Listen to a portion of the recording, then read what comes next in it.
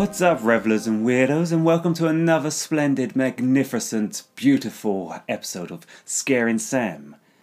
Normally, I scare my fiancée, and sometimes she just rolls her eyes, and sometimes we go to the cinema, and it's like, ooh. We go to cinema quite a lot. We eat loads of ice cream. Not in November. Maybe. Maybe not, maybe. But yes, yesterday we went to the cinema and we saw Last Night in Soho. Well, maybe we should introduce ourselves first. I'm Sam. And I'm James, the patron saint of cake. Yes, it was James's birthday this week. And we have been celebrating since Thursday. We are now Saturday. And my organs and arteries are swimming in cholesterol and cream and jam. And tomorrow I feed you to the wolves. Out of context, but we're not going to give you context. We're going to make you assume that Sam sent me out into the wild, naked, covered in honey, and go, come wolves, come eat us. Yep. Yes. So, Last Night in Soho. What is the gist, Sam, you may ask? Well, I'll tell you, okay. Alone and unhappy, Ellie, a fashion student new to London, moves out of her dorm and finds a room to rent, where she begins to have vivid dreams of a want-to-be starlet in 60s Soho. But these visions soon take a dark turn, and Ellie begins to realise that she may be the only one to solve a decades-old murder mystery. Ooh. So, let's start by saying, I don't like London. Good for you. I mean, I don't like the feeling of being claustrophobic in London. There are maybe a few too many people for my liking, but, and I know I'm contradicting myself here, I do like the busyness of it all and like feeling part of it all. Like there's always something going on, there's always something to do, somewhere to go.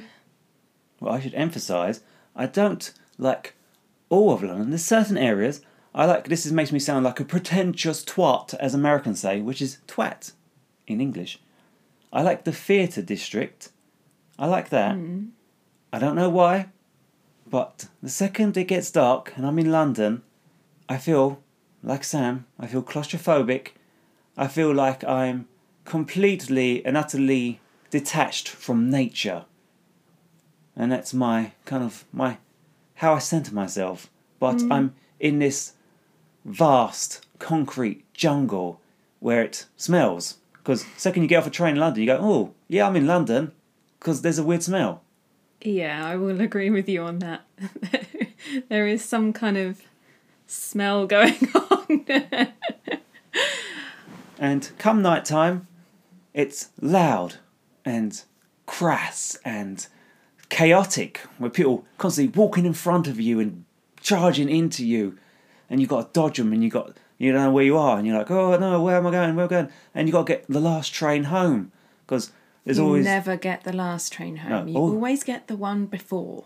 I have this desire to flee London before the end of the night. Always this fear I'm going to end up sleeping on a park bench or in the underground, where some strange people with Cockney accents try to feed me bread and lentils or something random. I literally don't understand where this is coming from in your brain. No. Well, I'd be perfectly fine if I stayed in a hotel, but then I'll be looking at my, credit card bill afterwards, and then the fear of setting. Hey, we have booked a hotel for 2 nights next year for 2 of our friends' birthdays. Birthdays? 2 of our friends' weddings. They are getting married to each other. Well, anyway. So, when I was watching Last Night in Soho, and you see Ellie, and she is coming from Cornwall. Beautiful, picturesque Cornwall, surrounded by nature and green and wide open spaces and nice cottages and... What's in Cornwall? The Eden Project? Getting granite and tea rooms, lovely, lovely, delicious tea rooms. Ellie gives all that up and decides to get a train all the way to London, and you see her looking out the window and you see the reflection in the window zooming past the train, and it's lovely, beautiful, green, English countryside. Also, that's a mission from Cornwall to London, because we're in Kent, and that's right next to London, and still that's like an hour and a half just to get in. All that beautiful countryside is quickly replaced by brick, concrete, and smell. The smell of despair and misery of every poor soul who has to live in that shit heap. Compared to Cornwall, come on, let's admit it. Some people like living in built-up places. They like the busyness of things. Well, I don't like the hustle and bustle, and clearly Ellie isn't used to it either, is she? It's a culture shock. And she's warned that, London can be a very violent place by her nan. And the second she gets there, she gets a train to her dorms, and there is a lecherous old cab driver. Yeah, but I've never personally met a cabbie like that. I guess a typical Cockney cab driver who's got the gift of the gab. He's just chatting. It doesn't mean anything, but because Ellie isn't used to it, she finds it threatening. That's the start of basically a montage of misogyny in this film. The only nice guy is John, fellow student, but as AK, who joined us, as she said, he was too nice. Bordering on unrealistic. No, you do have two nice people. They're just trying to say, not every man is a pig. I mean, there's other words for it, but yes. Yes, there's one nice guy in this entire film. But all the other ones are, yes, they're all pigs. Yes, so that's me. That's me and London, and I kind of felt I was in the same shoes as Ellie every time I go to London. I can enjoy it in small doses, but the idea of living there as she's studying to be a fashion designer, the idea that she's there and she cannot escape, that's distressing to me. And obviously for her, because she can't deal with that student life either. She has to flee into the quiet, run-down bedsit. Anyway, horror fans have suggested it borrows the colour saturation of Dario Argento's Suspiria. Sam doesn't know this, but she should. Nope. Because I'm like, what? It's a film about it's about witches, but it's set in a dance school in Italy. Okay. Yeah, you love dance. It's from the 70s, so you're not going to be scared of it. Is it horror? Yeah, it's a horror, but you've got this weird immunity to old horror films. Because they're funny. But getting back to my point. Yes, clearly Edgar Wright was inspired by Argento's work, but he has stated that Mario Bava was an influence too. Both Bava and Argento are part of this trifecta of Italian horror directors, along with Lucio Fulci, but Bava's work preceded the others. So, Suspiria was indeed an inspiration on Last Night in Soho, but so was Blood and Black Lace and many, many more Italian horror and Italian giallo films. This will become more important later on, as I explain things. Wright simply loves the use of Technicolor in horror films, including Michael Powell's Peeping Tom, another nod in Last Night in Soho. Michael Powell's Peeping Tom, which came out the same year as Alfred Hitchcock's Psycho, only Peeping Tom ruined Powell's career, while Psycho rejuvenated Hitchcock's. But I'm going off topic. Wright was interested in doing a film set in the 60s story-wise, but also as an excuse to make a Technicolor horror based on those from that decade. The Technicolor of this film does lend to the trippy dreamlike quality that nostalgia invokes. Do you like nostalgia, Sam? Yes, I do. Yeah, Edgar Wright spent a lifetime watching 60s films. He felt the pull of nostalgia. We all love nostalgia, don't we? I dip in here and there and everywhere. Well, think about what we... Just not current. Well, think about what we watch. Stranger Things. Yeah. Cobra Kai, you didn't watch that. Tried to get you into it. I did start watching it. Cobra Kai's set in the present. True, but It's obviously because of the appeal of Karate Kid. Yeah, so that's its driving force, isn't it? Yeah, and they always occasionally do flashbacks to those films in the 80s. Mm. And then you got all the numerous Terminator reboots, which are never going to capture the magic of the first two films, no matter how hard they try. But it's like us listening to 70s and 80s, like classic rock kind of. Well, yeah, it's like Ellie, isn't it? She loves her 60s records. Yeah. Her whole fashion design is inspired by the 60s, especially after she starts having visions of Sandy.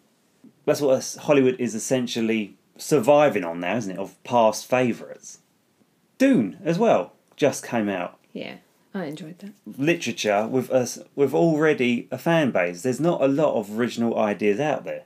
And even this film is about the trappings of nostalgia. She's lured into like the magical, glamorous past of the swinging 60s, and then slowly but surely the illusion gives way to the seedy reality that's never highlighted in all those old films and music. Obviously for a reason. But then it's basically forced upon her, isn't it? Every time she sleeps in that tiny little bedsit. Well, it gets progressively worse and worse and worse.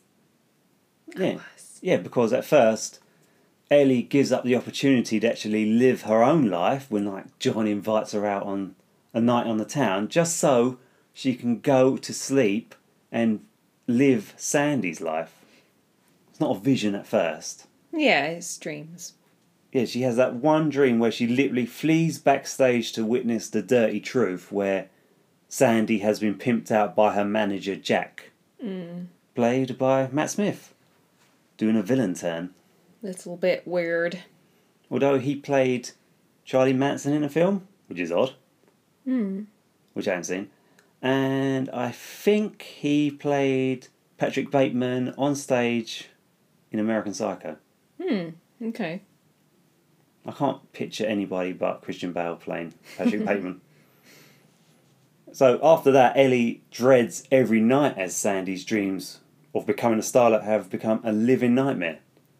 Who wouldn't? Seriously, as soon as we start, and I don't know whether you're getting on to this point, but as soon as we start seeing these ghostly figures... These creepy old men. It's just... And there was some bits that made me jump. It was mostly the music that was making me jump. Yeah, it's the musical chords, isn't it? The sharp sting. Yeah. And those like ghostly figures, because their faces just... They weren't fully formed. They're kind of mushed about. It just really freaked me out. The thing is, though, it wasn't a jump scare. You first see this kind of transparent figure at the end of the bed, or was it in like front of the window, which is always flashing neon reds and blue from the sign outside. It doesn't appear out of nowhere, it's just there. And it's like intruding upon Sandy and Ellie's room. So it's obviously got that kind of deeply disturbing sexual undertone because it's now Sandy being forced to sell her body for all these dirty old businessmen. Kind of has that sleep paralysis feel to it. Because she's stuck in it. Yeah, because it's the vulnerability of the situation, isn't it? You're your most vulnerable, what? Naked in the shower or the bath or in your bed. Because for Ellie, it is a dream, isn't it? Or a nightmare she's forced to witness.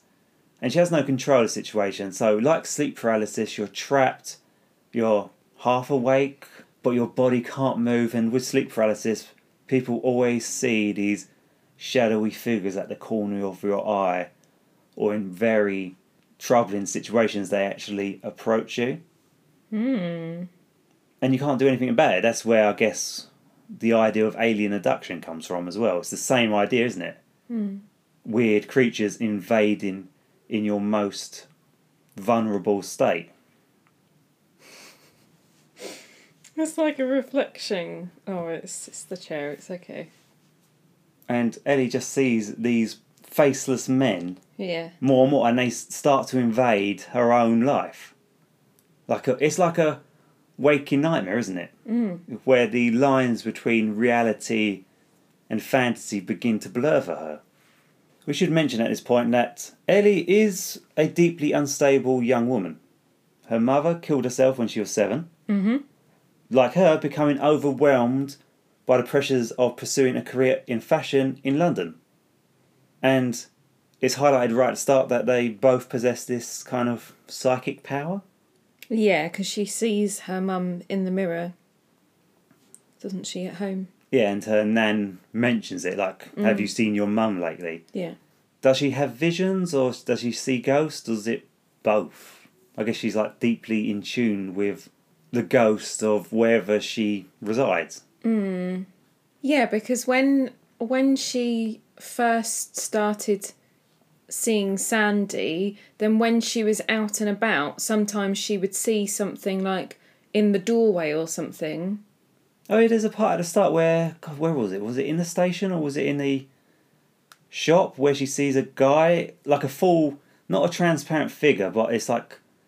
He's walking down the stairway, isn't he? Yeah. And And I think she sees a guy in a suit. And then it behind turns her, yeah. into an old man. Yeah, or she turns around and he's not there as well. Yeah. So she's kind of like empathic, and she kind of like sees the ghosts of places. And who said it? Was it Miss Collins, played by Dinah Rigg, who says it's London, everywhere there's ghosts, or something along those lines. Oh, it was when she was asking if anyone had died in her room. Oh yeah, so it was She's Mrs. Collins. saying that like loads of people die. Yeah, it's London. Yeah. So, not great if you're psychic and you see ghosts. You're going to see them everywhere. To some extent, Ellie is an unreliable narrator. What she is experiencing throughout the film may all be inside her head. Going back to John, the nice guy, it doesn't matter how much of a nice guy he is, the number of red flags Ellie raises, especially after almost stabbing another student. Literally, at that point, I was like, and he's gone. Take her to a hospital or somewhere. Drop her off and say, good luck. He would be out there in a shot. Even after that, there's this really odd scene where she steps out of, I think she steps out of the police station or something, and he looks like he's chasing after a police car because he thinks she's in it or something. And as I'm thinking, it doesn't matter how nice of a guy you are, you've just met this girl. Yeah. You're a student at uni. I guess it's like freshers' weekend as well. You're just going to think, yeah, I don't know how much time has passed though. Well, after she leaves the dorm and goes to the bed sit. Yeah, how much time has actually passed? I guess it's like the first term, I suppose.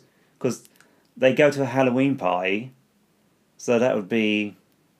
Yeah, that would be the first term, wouldn't it, still?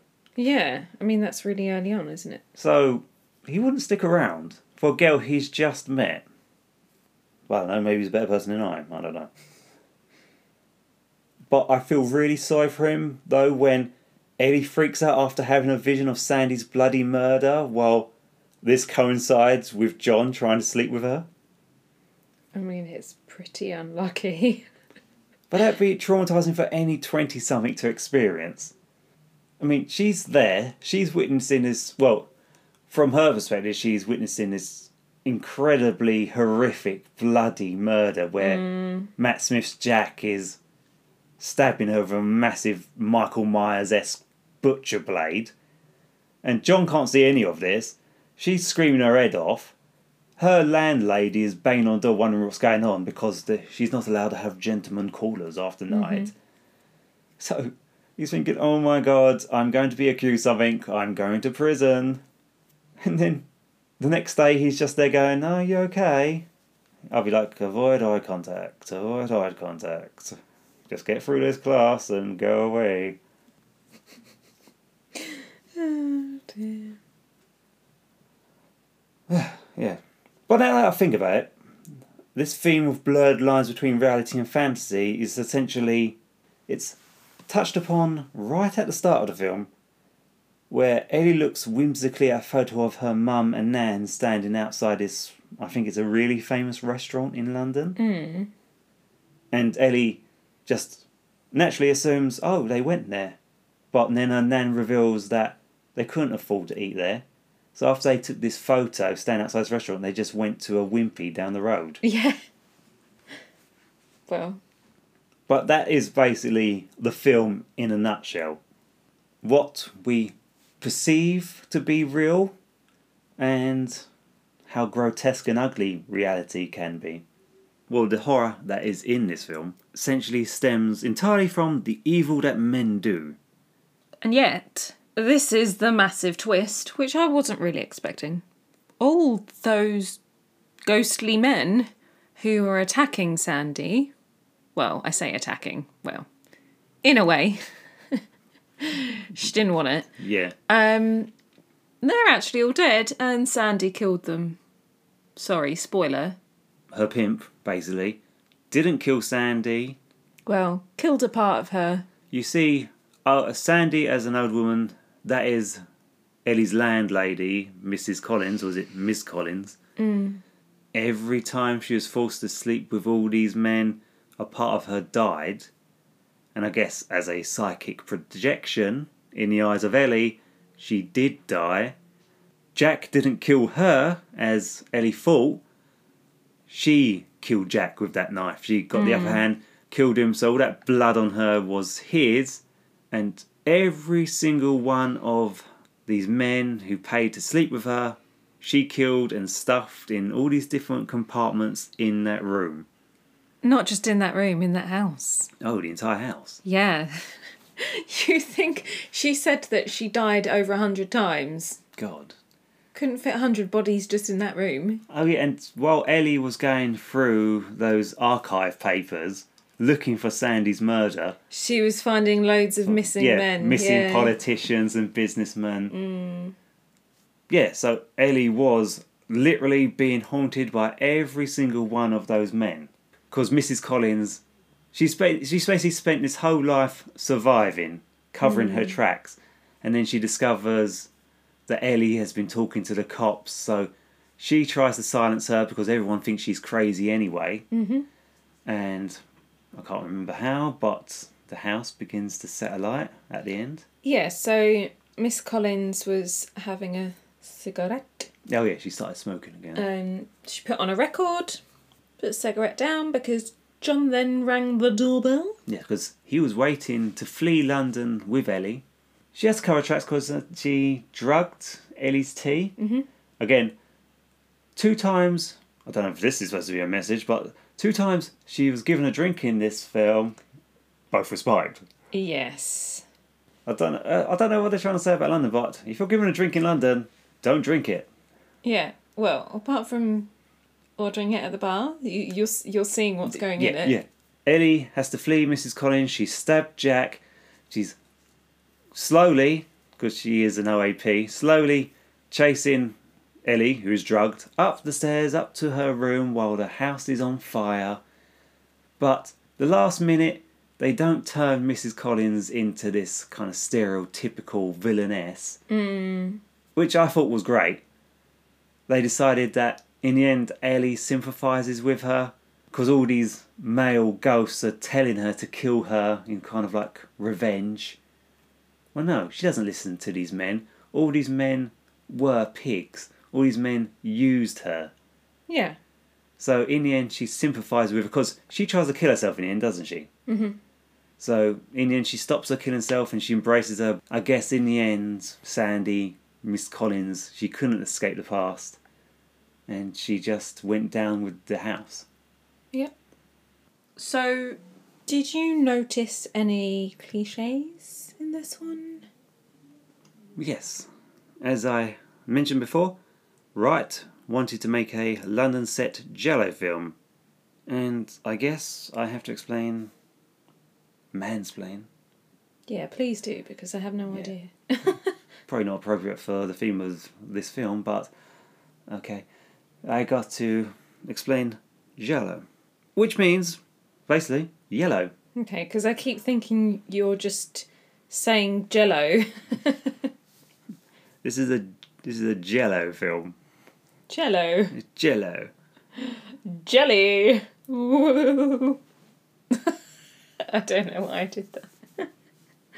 So, yeah, it's because there used to be these old Pope detective novels which were adapted into the first films of these kind in Italy, and it always had these yellow covers to them.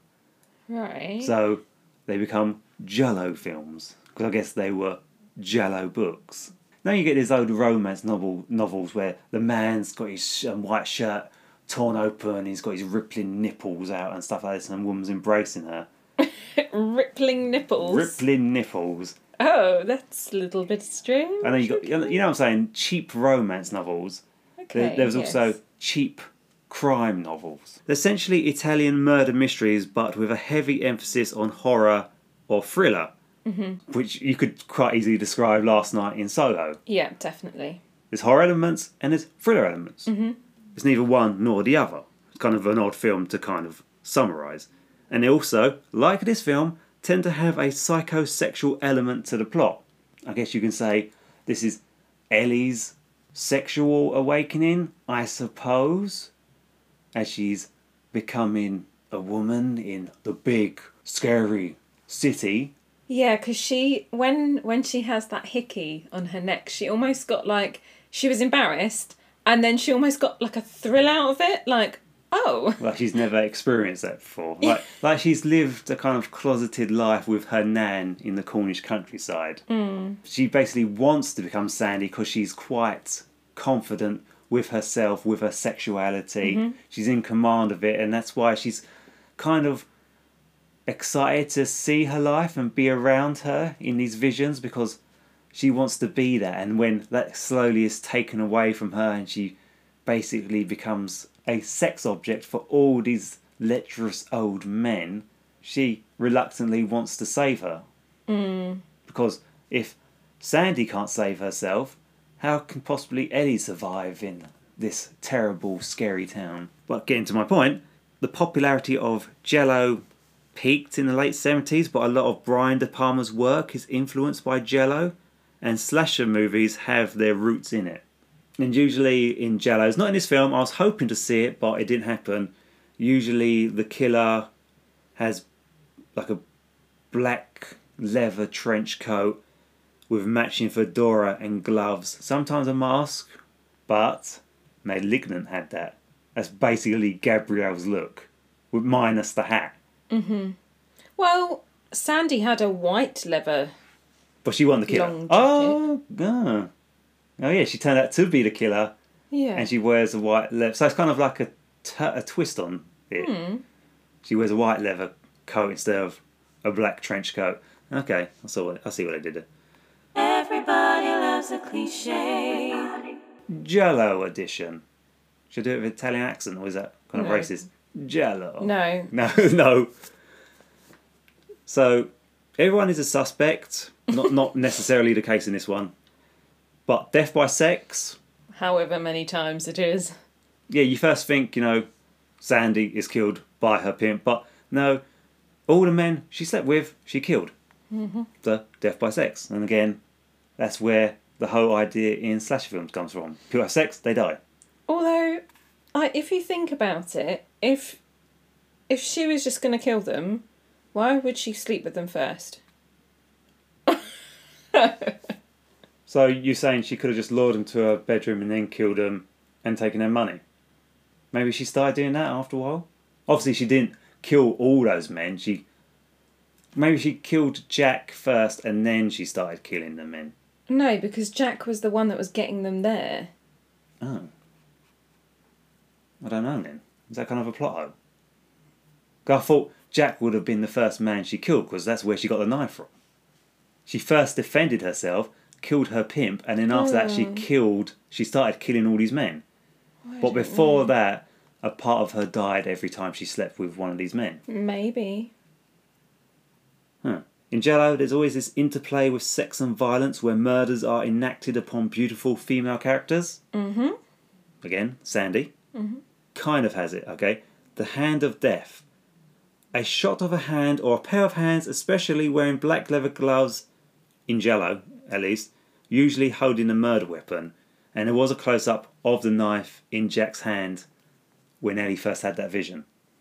Yeah. So, hand of death is in this film. And Yes, definitely, they had the red herring. Usually a very creepy, very obvious character who's acting overly suspicious. Yeah. Like Terence Stamp's old man. Yeah. You think, oh, yeah, he's definitely Jack as an old man. No, he's just a creepy old man who used to be a detective. Who got all the girls, apparently. And he's definitely dead. He didn't survive that. No. The red herring. And then definitely the mood lighting. That neon sign constantly flashing outside Ellie's window. And then when the visions get really bad and she's pursuing Sandy of allegedly the last night of her life, and all those colours on the streets, that same reds and blues. So definitely got that mood lighting. And then right at the end they have the summation. The part of the film, typically at the end, where the protagonist or killer reveals how the crime was committed. And Mrs. Collins or Miss Collins, whatever, sits down and essentially explains to Ellie the truth, which is again always in murder mysteries like Agatha Christie stories with Poirot or Miss Marple. It's like, this is how the crime was done, and usually she gets everyone sitting around and explaining it. So, yeah, those were the cliches. Jello edition. Okay, so currently we've got 73% tomato meter, 91% audience score. But it's not certified fresh. I don't know how the hell they worked this out. It's got more reviews by critics. But it hasn't been out very long. Yeah, that's true. Yes. I mean, it came out literally yesterday. I mean, I would agree with that. I liked it. It is one of the far more unique films that's came out this year, and it's definitely stuck with me. I think this is one of Edgar Wright's best films since Shaun of the Dead. Oh, I like Shaun of the Dead. Yeah.